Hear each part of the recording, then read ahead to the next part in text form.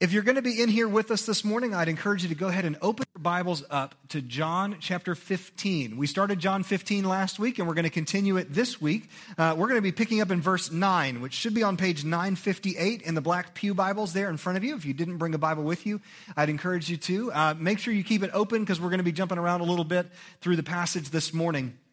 And as we've been singing today, we've sung a lot about the love that God has for his children. As we just finished up Valentine's a few weeks ago, some of you guys are probably hoping that we would just move on because to you, love is a weak, sentimental thing and you just don't really care about it and you'd rather us move on because you're not mushy and gushy like that. Well, unfortunately, for us, if you're in that boat, it's unfortunate that for us as Christians, love is actually a key component of who we are and who we're called to be.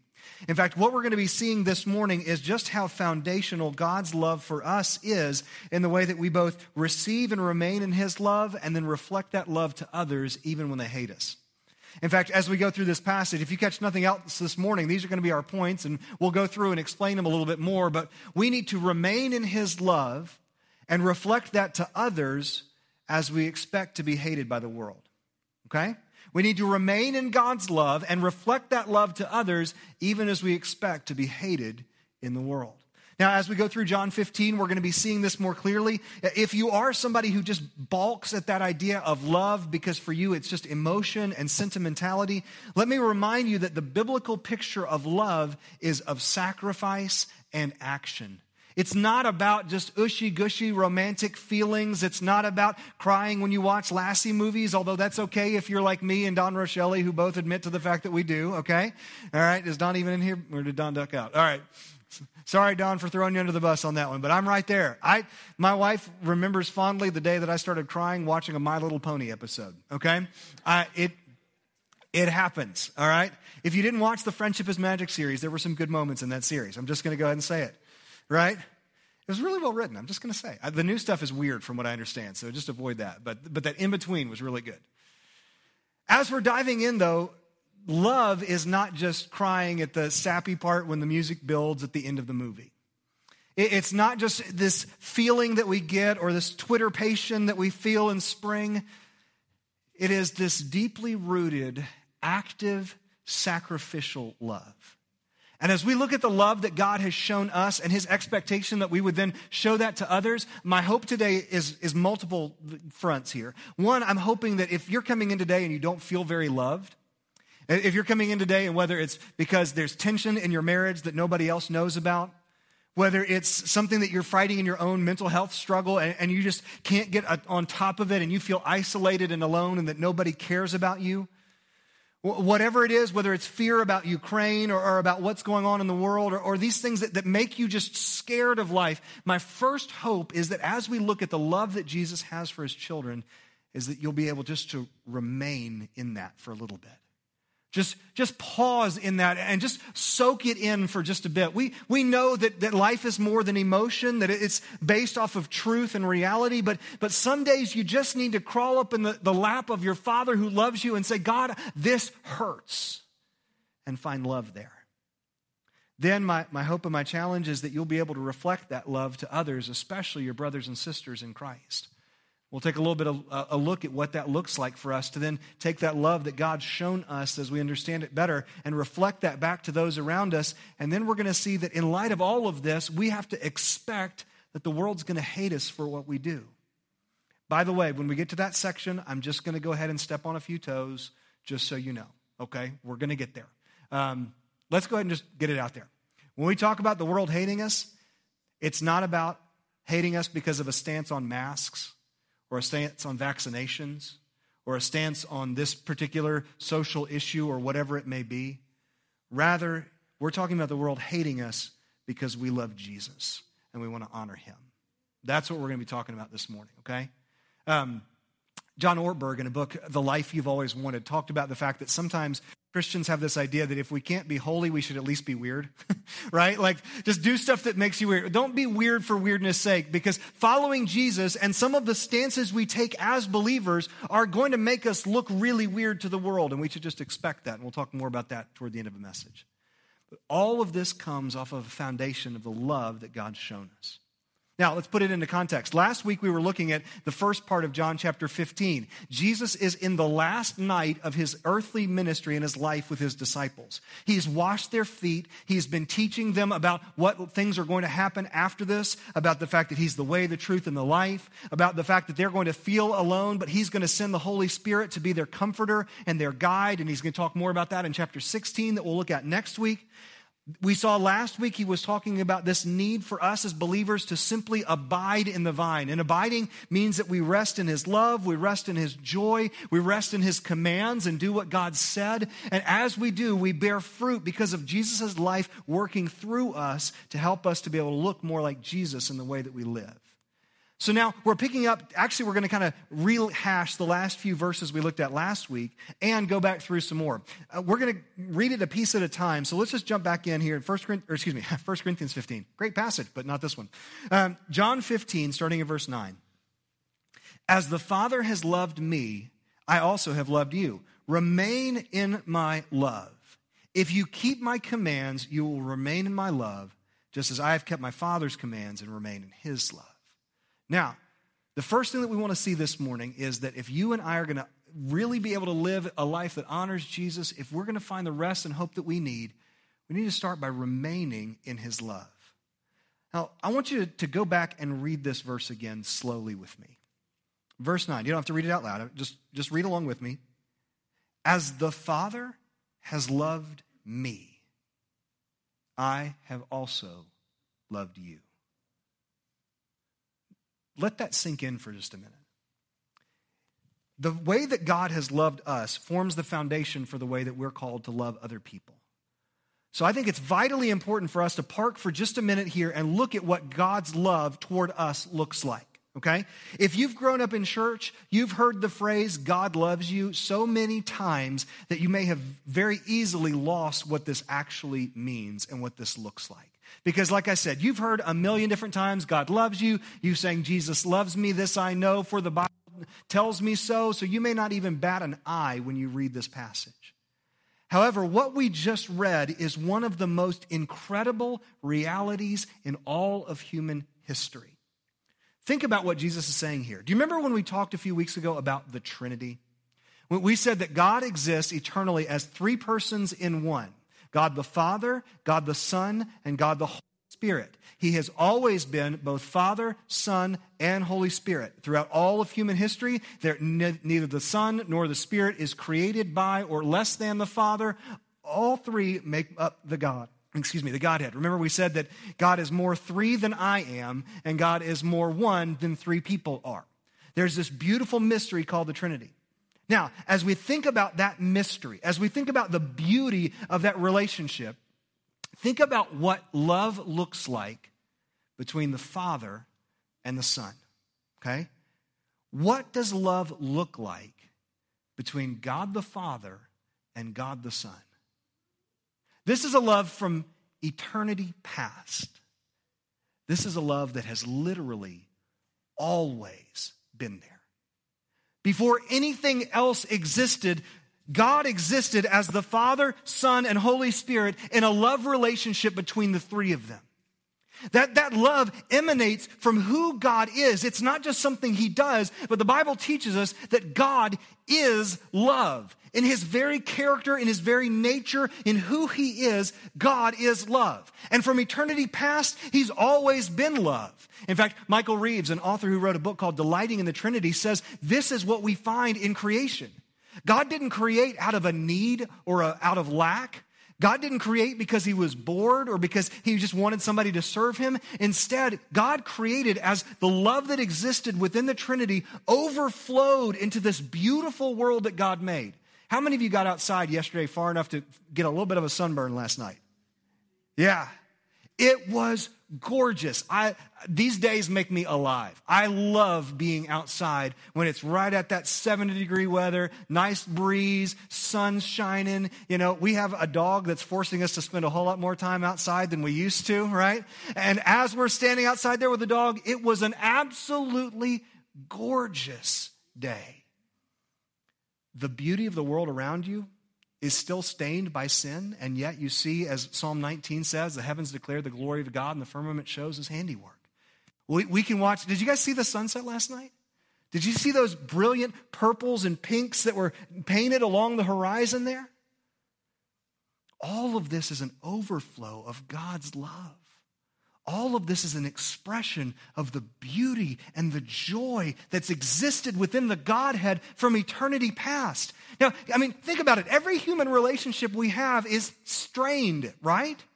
I mean, every marriage has moments where you're at odds with each other. There are times when, as a parent, you don't exactly like your kids, right? Nobody prepared me for that, by the way. Like, I did not realize that there would be days that I would look at my kid and go, I don't really like you right now. And maybe I'm the only one that's honest enough to admit that, but I think you've all been there at some point. I try to tell every pre-married couple that I counsel, I say, there will be a time, by the way, for those of you dating in the room, take this, write this down, okay? There will be a time, 6 months, maybe a year after you're married, you are going to roll over, you are going to look at that beautiful person that you married, that was God's gift to you, and you're going to look at them and say, what on earth did I do? This was the biggest mistake I have ever made in my life. It's okay. The reason I tell you that is because like 99.99999% of couples will face that. And if you're not prepared to deal with that, it can really mess you up. The reality is you're marrying somebody who's not perfect, and neither are you. And you figure that out after you're married. Some of you are like, dude, it didn't even take 6 months. Right? Every human relationship we have, no matter how well we are trying to love each other well, falls short. There's always selfishness. There's always pride. There's always arrogance that comes in. I want what I want. I don't care what you want. It comes into every single relationship. Paul Tripp, in his book on parenting, talks about gospel-centered parenting. And he says, parents, if you're honest, when you get mad at your kids at night because they're not going to bed, it's not because they're breaking God's law. It's because you want them to listen to you. He said, if you're going to get mad at their sin, you get mad at the fact that they're being disobedient, and that's setting up a pattern of disobedience in their heart that will keep them from being able to be rightly related to God. He said, if that's the motivation for your frustration, then you're doing okay. But the reality is you're not. You just want to watch your show, and you want them to go to bed, and you're tired of hearing the door open. Y'all been there? Okay? So every human relationship we have is strained. Every love relationship we enter into disappoints. Now, as a dad especially, guys, this is your job to love your wife as Christ loved the church and gave himself up for her. And as the fact that God chooses often to reveal himself in Scripture as our Father, that means that you have a unique responsibility to love your wife and your children well, to make it easier for them to believe that God loves them unconditionally. You're not going to do it perfectly, but that's your job and mine, to love my wife and my kids well, so that when their pastor stands up and says, God is your loving heavenly Father, they don't go, I have no idea what that looks like, because they've seen it in you. That's your goal. Now, why do I bring all that up? Think about the love that existed from eternity past between the Father and Son and the Holy Spirit. Think about how perfect that is in comparison to every single relationship we have on earth. Think about what it must be like to be perfectly known and perfectly loved from all eternity. And what does Jesus say?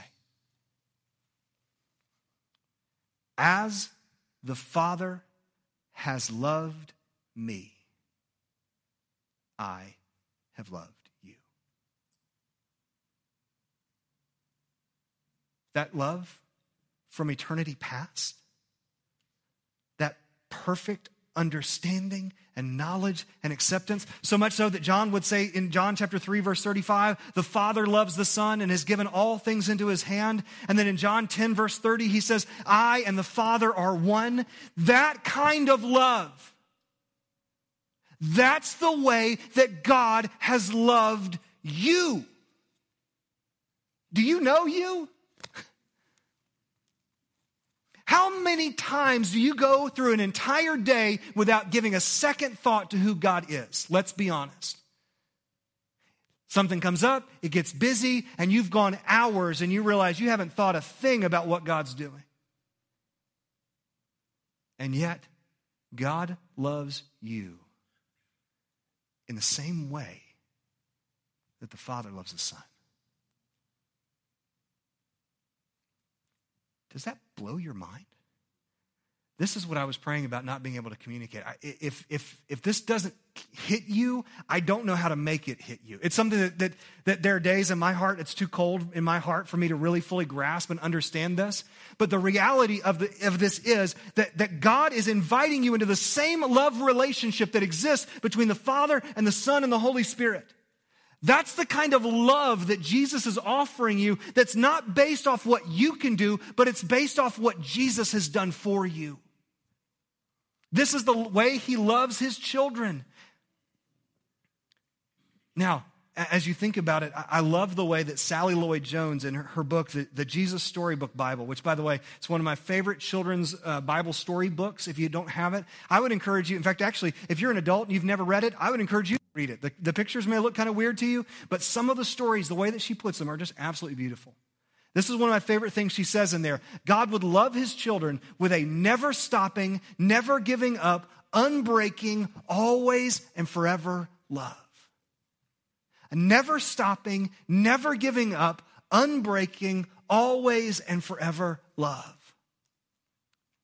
Why is there something in our hearts that when we see, like the movie Taken, and the father's daughter gets kidnapped, and he says, I will come for you. Why is there something in us as men that says, I want to be that guy? Why is there something in us that says, I want somebody to come for me that way? Because God created us to love him in such a way that we would know this never stopping, never giving up, unbreaking, always and forever love. This is the love that God offers to his children. That says, no matter what, I will come for you. Didn't we see that in chapter 14? If I go to prepare a place for you, I will come again and will receive you to myself. He's the hero. He's a whole lot cooler than Liam Neeson. And he's coming back for you. Even though Liam Neeson did voice in Lion, Witch, and the Wardrobe, okay. He's coming for you because he loves you.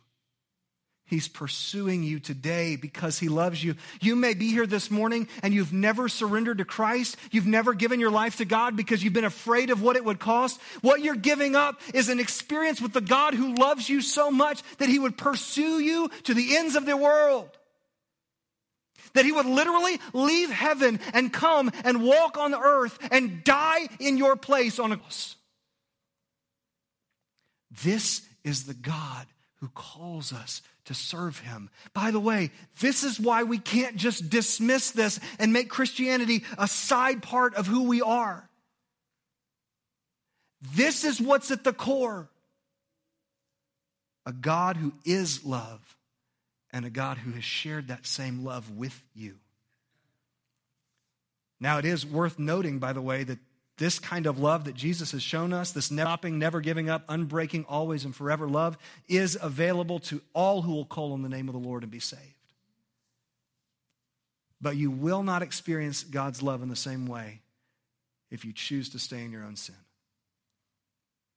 If you choose to live life your own way. Now, there are ways that God loves everybody. Sometimes we talk about the term like common grace. You know, coffee still tastes good whether you know Jesus or not. Sunsets are still pretty whether you know Jesus or not. There's common grace, but guys, to truly know the love of God that surpasses knowledge, as Paul says to the church at Ephesus, one has to be in a relationship with him. And when you come into that relationship, it's not based off of what you've done. That's why John would write in his letter in 1 John chapter 4, verse 19, we love because he first loved us. You didn't start this. It wasn't that you somehow worked really hard and God looked at you and said, oh, wow, he's a really good guy. I think I'm going to love that guy. God loves you because he loves you. Again, think back to a good parent. Some of you may not have had this experience, but if you're a good parent, you love your kids simply because they're your kids. You don't love them because they're smart, because they're athletic, because they're good at school. You don't love them because they're attractive. You don't love them because they listen really well. You love them because they're your son or your daughter, and it doesn't matter. In the same way, God loves us. Because through Jesus' death, burial, and resurrection, he has drawn us to himself. And as we've responded to what he's been doing, then as we respond to him drawing us to himself, we are made children of God. And he says, just like the Father loved me, so I've loved you. So remain in my love. Root your heart in that love. Now, he goes on to verse 10 to explain that that's going to involve obedience. If you keep my commands, you will remain in my love, just as I've kept my Father's commands and remain in his love. Remember, we've talked about this over the last few weeks. If we love Jesus, we're going to do what he says because we believe that he loves us enough to only ask us to do what's in our best interest, what's for our good, what's ultimately for his glory. Remember, he's the one who gets to define that, by the way. You may not think that something that happens to you is in your best interest. But can you trust that obeying God and doing what God says is for his glory and ultimately for your good? As you bear fruit, even when it's painful, even when it's difficult, out of a heart that's remaining in his love. Now, how are you doing with that this morning? You see, it's very easy for us. If I asked probably many of you in this room an old question that came out of an evangelism training seminar we used to do, Evangelism Explosion, back in the day. One of the questions they would ask you is, if you were to die today and were to stand before God, he were to ask you, why should I let you into my heaven? What would you say? Now, if I asked you that, unfortunately, many of us, just because of the way that we're used to as Americans, we pull ourselves up by our own bootstraps, right? That's what we do. So most of us, our response is, because I do good things, I go to church, I give money, I do this, I do that, I do this, I do that. But the reality is, none of that is what saves us. The only thing that saves us is that Jesus loved us enough to die in my place, be buried, and rose from the dead, and gave me his life. That's it. Now, God's not going to ask you that question when you get to heaven. But the answer is not because I've been a good person. That's not going to get you in because you couldn't be good enough. No, God, the reason that you should let me into heaven is because you love me. Because of what Jesus has done on my behalf. You've made me your child. Not because of what I've done, but because of what you've done. So are you resting in that? Or are you still trying to earn your way with God? Guys, listen, Jesus loves you, period, end. That's it. If you got up this morning at 5 o'clock in the morning and you spent the first 2 hours of your day in reading and in prayer, God loves you. If you barely drug yourself out of bed this morning and you're a hot mess, and last night you fell into temptation that you've been trying to overcome for years and you've been falling again and again, the love of God is unchanging for you. Now, don't stay in that sin. Don't think that it's okay for you to keep doing that. Why? Because if God loves me that much, why would I want to keep hurting him? Yet at the same time, know that because of what Jesus has done, you are fully known and fully loved in this exact moment. Rest in that. Remain in that. So some of you, that's where you need to start today, is you've taken for granted the love of God and you've said, you know what? I've been trying to earn my way to heaven or just trying to make something of myself. And the reality is I just need to rest in the fact that God loves me no matter who I am or what I've done because of what Jesus has done. Again, guys, by the way, I hope that I'm being clear in this. This is true of those who have surrendered to Christ. Most of the folks that I see in this room, I believe you have a relationship with Jesus and you know him. If you are still trying to do life on your own, this is not true of you yet. It can be, but it's not true of you yet. Okay? It's only through that relationship that we enter into through Christ that we experience this blessing. But for those of us who are here, who know Jesus, you are loved by God, period, end. Okay? So maybe you need to stop a particular area of sin because you've been forgetting the fact that there's a God who loves you so much that he's grieved every time you do this. Every time you make that decision, he's grieved. He doesn't love you any less. He can't. But it does grieve his heart. Maybe you've been trying so hard to accomplish things or try to make a name for yourself or something because at your core you feel like that's the only way you'll be valuable. You're so valuable that the God of the universe extended the love that exists within himself to you. That settles who you are. Now, there is an expectation with this. As you and I rest and remain in God's love, there's more that he tells us here. And that is that we should reflect that love back to other people. That's the second thing we want to see. Pick up again in verse 12. This is my command. Love one another as I have loved you. No one is greater love than this, to lay down his life for his friends. Now, jump down to verse 17. This is what I command you. Love one another. Now, it's all well and good for God to love me with that same kind of love that exists within the Trinity, right? That's awesome. I can take that to the bank all day. With that love comes the expectation that I'm going to show it to others. Can we get real honest for a second? We can go through this and we can say all this and I can yell and all these kind of things, but there's honestly a proud part of us. It's totally okay with God loving us.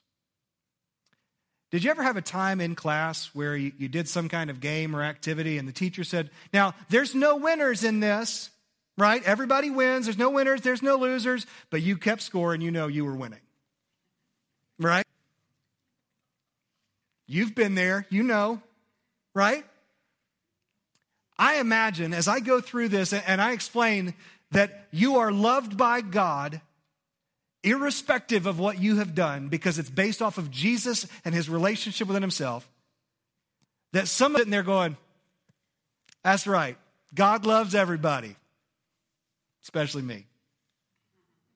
Now, you're too good to say that. You've got it down. You're not going to say that out loud. You're not going to let your demeanor show that. But in your heart, there's a part of you that still feels like, yeah, but see, because of all that I've done for God, I deserve his love. If you have that kind of mentality, you will never be able to reflect that love back to others.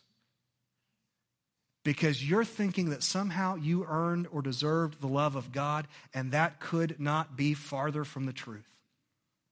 Spend some time in Romans chapter 5 if you need some help with that. Actually, spend some time just reading through Romans. If you don't get it by that, just go back and read it again. Romans chapter 5 is where it says that we were God's enemies. But God demonstrated his own love toward us in that while we were yet sinners, Christ died for us. We weren't good where we deserve for God to love us. God just loved us. We were his enemies. And yet God demonstrated his own love toward us in that while we were still sinners, Christ died for us. That's why we put crosses up here, is just to keep us reminded of the fact that Jesus died in our place. If I think that I deserve it, then I deserve other people to love me too. And I'm going to get upset because somebody didn't do what I thought they should towards me. And I'm going to hold grudges because I did this for this person and they never did this for me. Jesus says that's not how this works. He said, as I loved you, as I have loved you. Right? So the Father loves the Son loves us, and in the same way, we're supposed to love others. Just like Jesus loves us. They don't deserve your love. They're never going to pay it back. It's always going to be one-sided. And Jesus said that the clearest picture of love is laying down your life for a friend. Guys, every relationship, if you start keeping score, you're always going to be the one who's giving more, serving more, doing more, loving more, whatever. You're always, because you're going to skew the scoreboard in your favor every single time. That's why 1 Corinthians 13, Paul says, love keeps no record of wrongs. We throw out the scoreboard, it doesn't matter. Why? How can I do that? How can we love people when they don't love us back the way that they're supposed to? Because it doesn't matter. Could I ever repay Jesus for the love that he's shown me?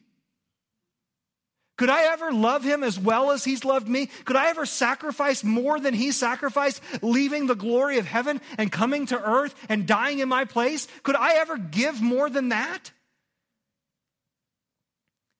If that's the case, then that means that there's nothing that I could ever do to pour my life out for somebody else that's more than what Jesus has already done for me. It's all a part of loving them just like Christ loved me. That's why John would go on to say in verse 20, right after he had said that thing about we love because God loved us first, this is the very next verse. If anyone says, I love God, and yet hates his brother or sister, he's a liar. For the person who loves his brother or sister, whom he has seen, cannot love God who's not seen. Now, notice that in this, there's a special note of the way that we love each other as our brothers and sisters in Christ.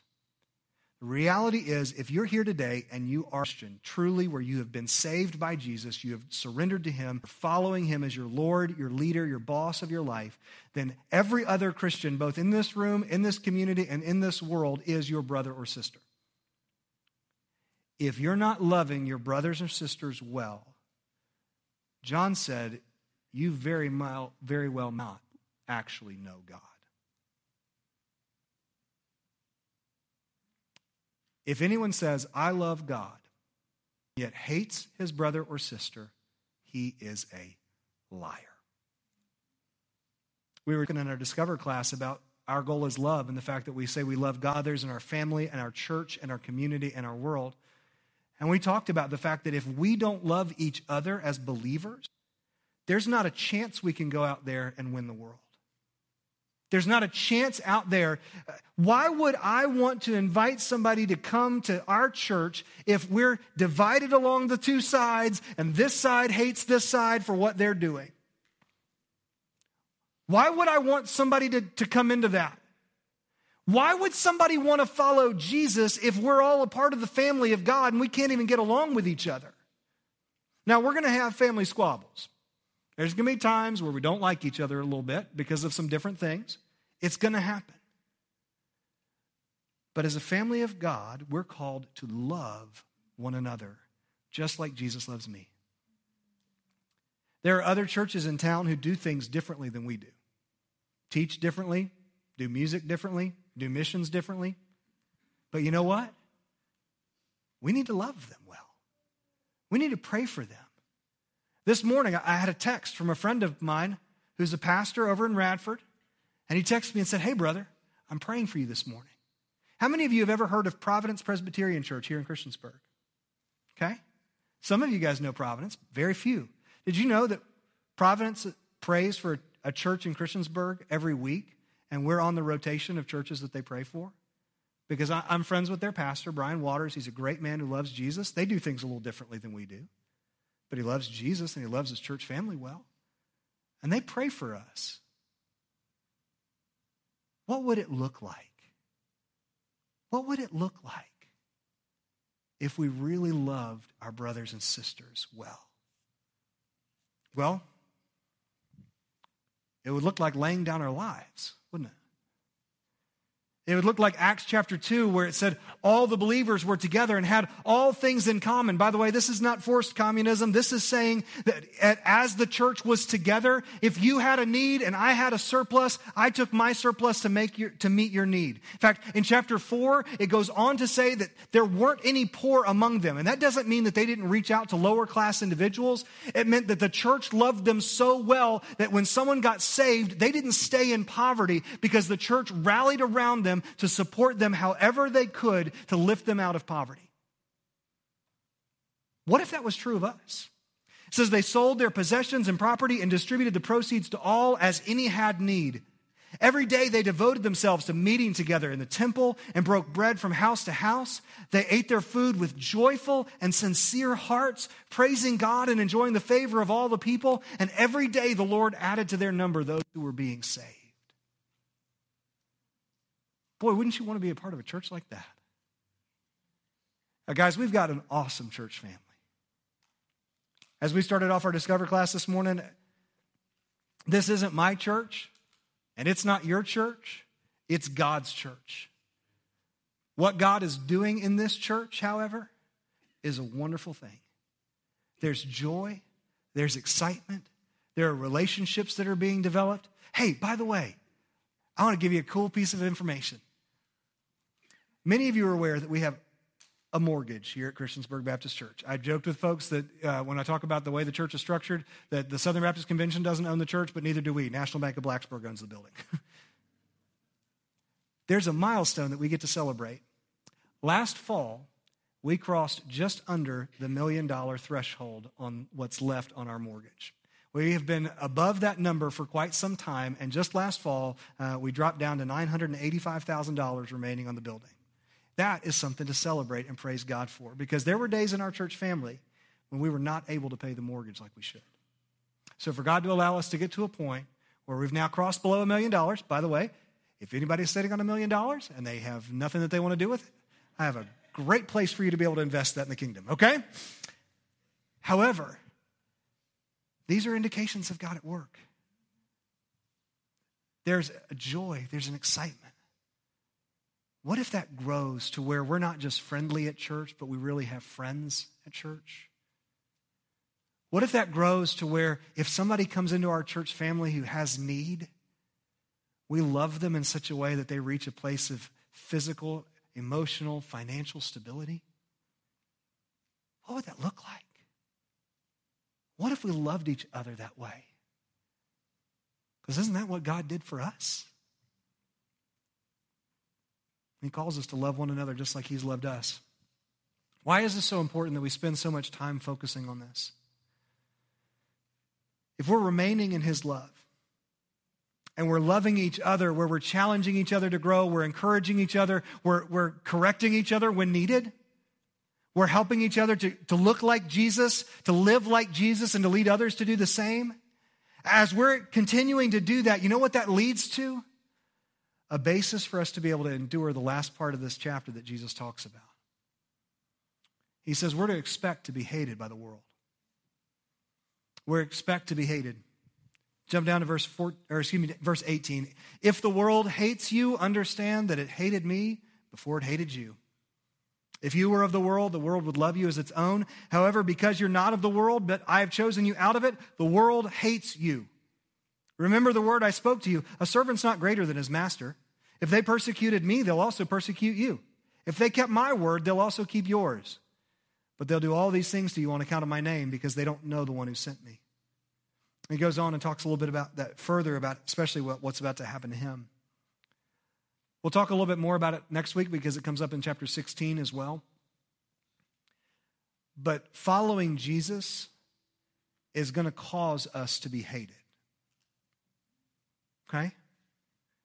Now, we are unbelievably blessed out of any time in human history. There are things that make us nervous. There are civil liberty concerns that are out there.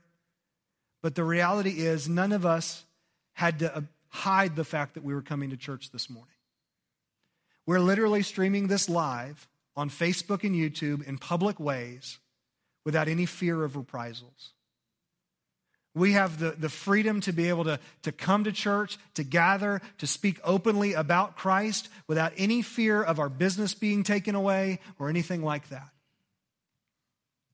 Maybe that won't last forever. But for today, we enjoy that in large part. However, as we are seeing, there are times when, as we take stands for things that we believe the Bible teaches, that people are hating it. We believe that the Bible teaches that marriage is a union of one man and one woman for one lifetime. That's God's design for marriage. We believe that every human being is created with value, worth, and dignity, and has a right to life from the moment of conception through natural death. We believe that we should advocate for refugees, for people who are without a home. We believe that we should do what we can to support the poor and steward the earth well. the resources that God's entrusted to us. He's called us to exercise dominion over his creation, but that doesn't mean we get to exploit it. Now, hopefully, I've been able to offend folks on both sides of the aisle. Because what I realize is, as I follow Christ, as you and I follow Christ, that's going to make us not always Republican and not always Democrat. It puts us in the category of neither. I think about the angel of the Lord when Joshua met him outside of the walls of Jericho. You remember the angel of the Lord, anytime you see him in the Old Testament, that's Jesus before he came in the virgin birth. Joshua walks up to the angel of the Lord, sees this mighty warrior and says, "Are you for us or for our enemies?" He says, "Neither. But as commander of the army of the Lord, here's what I say." The reality is, God is not a Democrat. God is not a Republican. God is God, and he is the sovereign Lord over all of human history and creation. So as we stand up and say, this is not okay, or this is what God calls us to do, people will hate us on both sides. So why do we need to know that we need to remain in his love?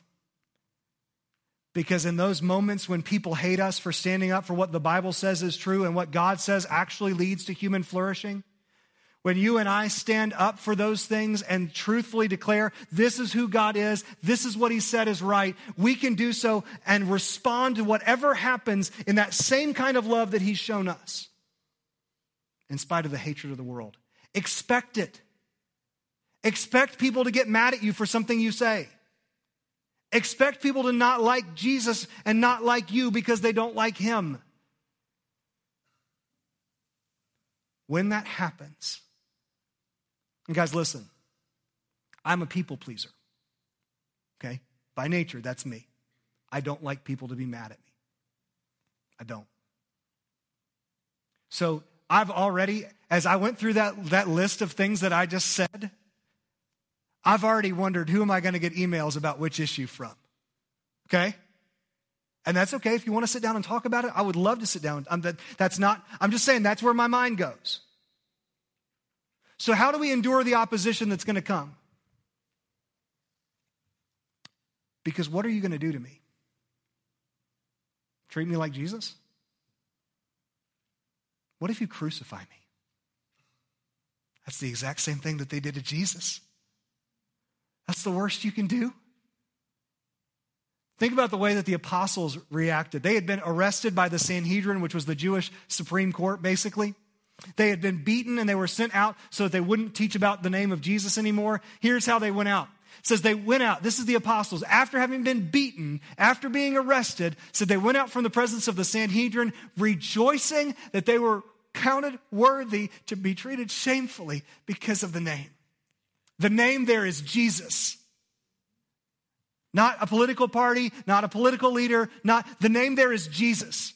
They had been preaching Jesus and they were beaten for following Jesus and teaching about him, and they rejoiced over that. Rejoiced over what? Woohoo, we got our name on TV. No, rejoicing that they were counted worthy to be treated shamefully on behalf of the name. Jesus said that the least in the kingdom of earth is the greatest in the kingdom of heaven, and I fully expect that when we get to heaven, there's going to be some guy that you're going to look at who's over some big area of something, and your first question is, who's that? And you're going to find that it's somebody who we had no idea who he was, but he sat faithfully in a prison cell for 30 years in a country that was closed to the gospel and shared the gospel with everybody that he had an opportunity with while his wife wept for his release. And he faithfully served day in and day out from a prison cell because he was counted worthy to be treated shamefully on behalf of the name. What if, hey guys, what if the persecuted church is the blessed ones? We think we're the blessed ones, right? We've got money, we've got great health care, we live in air-conditioned houses.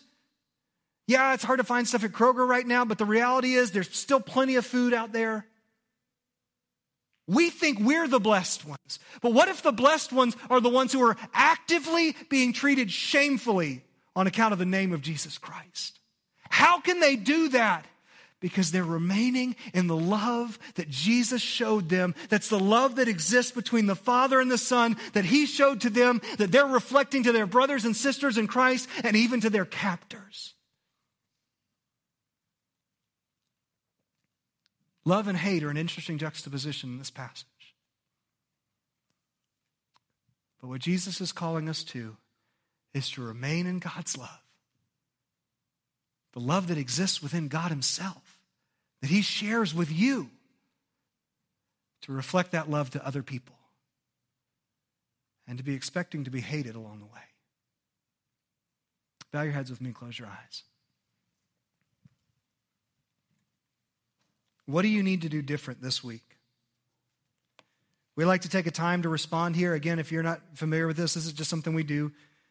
We bow our heads and close our eyes because it allows us to kind of turn off a few of our senses and just focus a little bit better on what we need to change, and let us just think. We'll have Daniel playing some music here in a second just to give you some background noise, because as Americans we hate silence and it makes us uncomfortable. So this gives us some background noise just to be able to think. What do you need to do different this week? Maybe you've been doubting God's love for you, and you simply need to rest in it. Maybe you need to reflect His love to others, and there's somebody in particular that you don't feel like loving, but God's calling you to reach out and to do something. Maybe you've got friends at work, classmates who are saying, oh man, just borrow my notes, it's no big deal. People who are calling you to compromise and who make fun of you because you stand with Christ. Would you say, God, I don't really like this, so help me to expect it. Help me to remain in your love, to reflect that love to others, even when I'm hated. Would you ask God to give you the strength to love your brothers and sisters in Christ so that His church here could continue to grow? I'm not just talking numbers. We often think that, but growing to love Him better, to live more like Jesus, and to lead other people to do the same. Take just a moment and do business with God. If you need to talk with me about starting a relationship with Him, or want to make these steps an altar just to pray, whatever you need to do, I'll be down front if you want me to talk with you. If not, just do business with God. And then I'll close this in prayer in just a moment.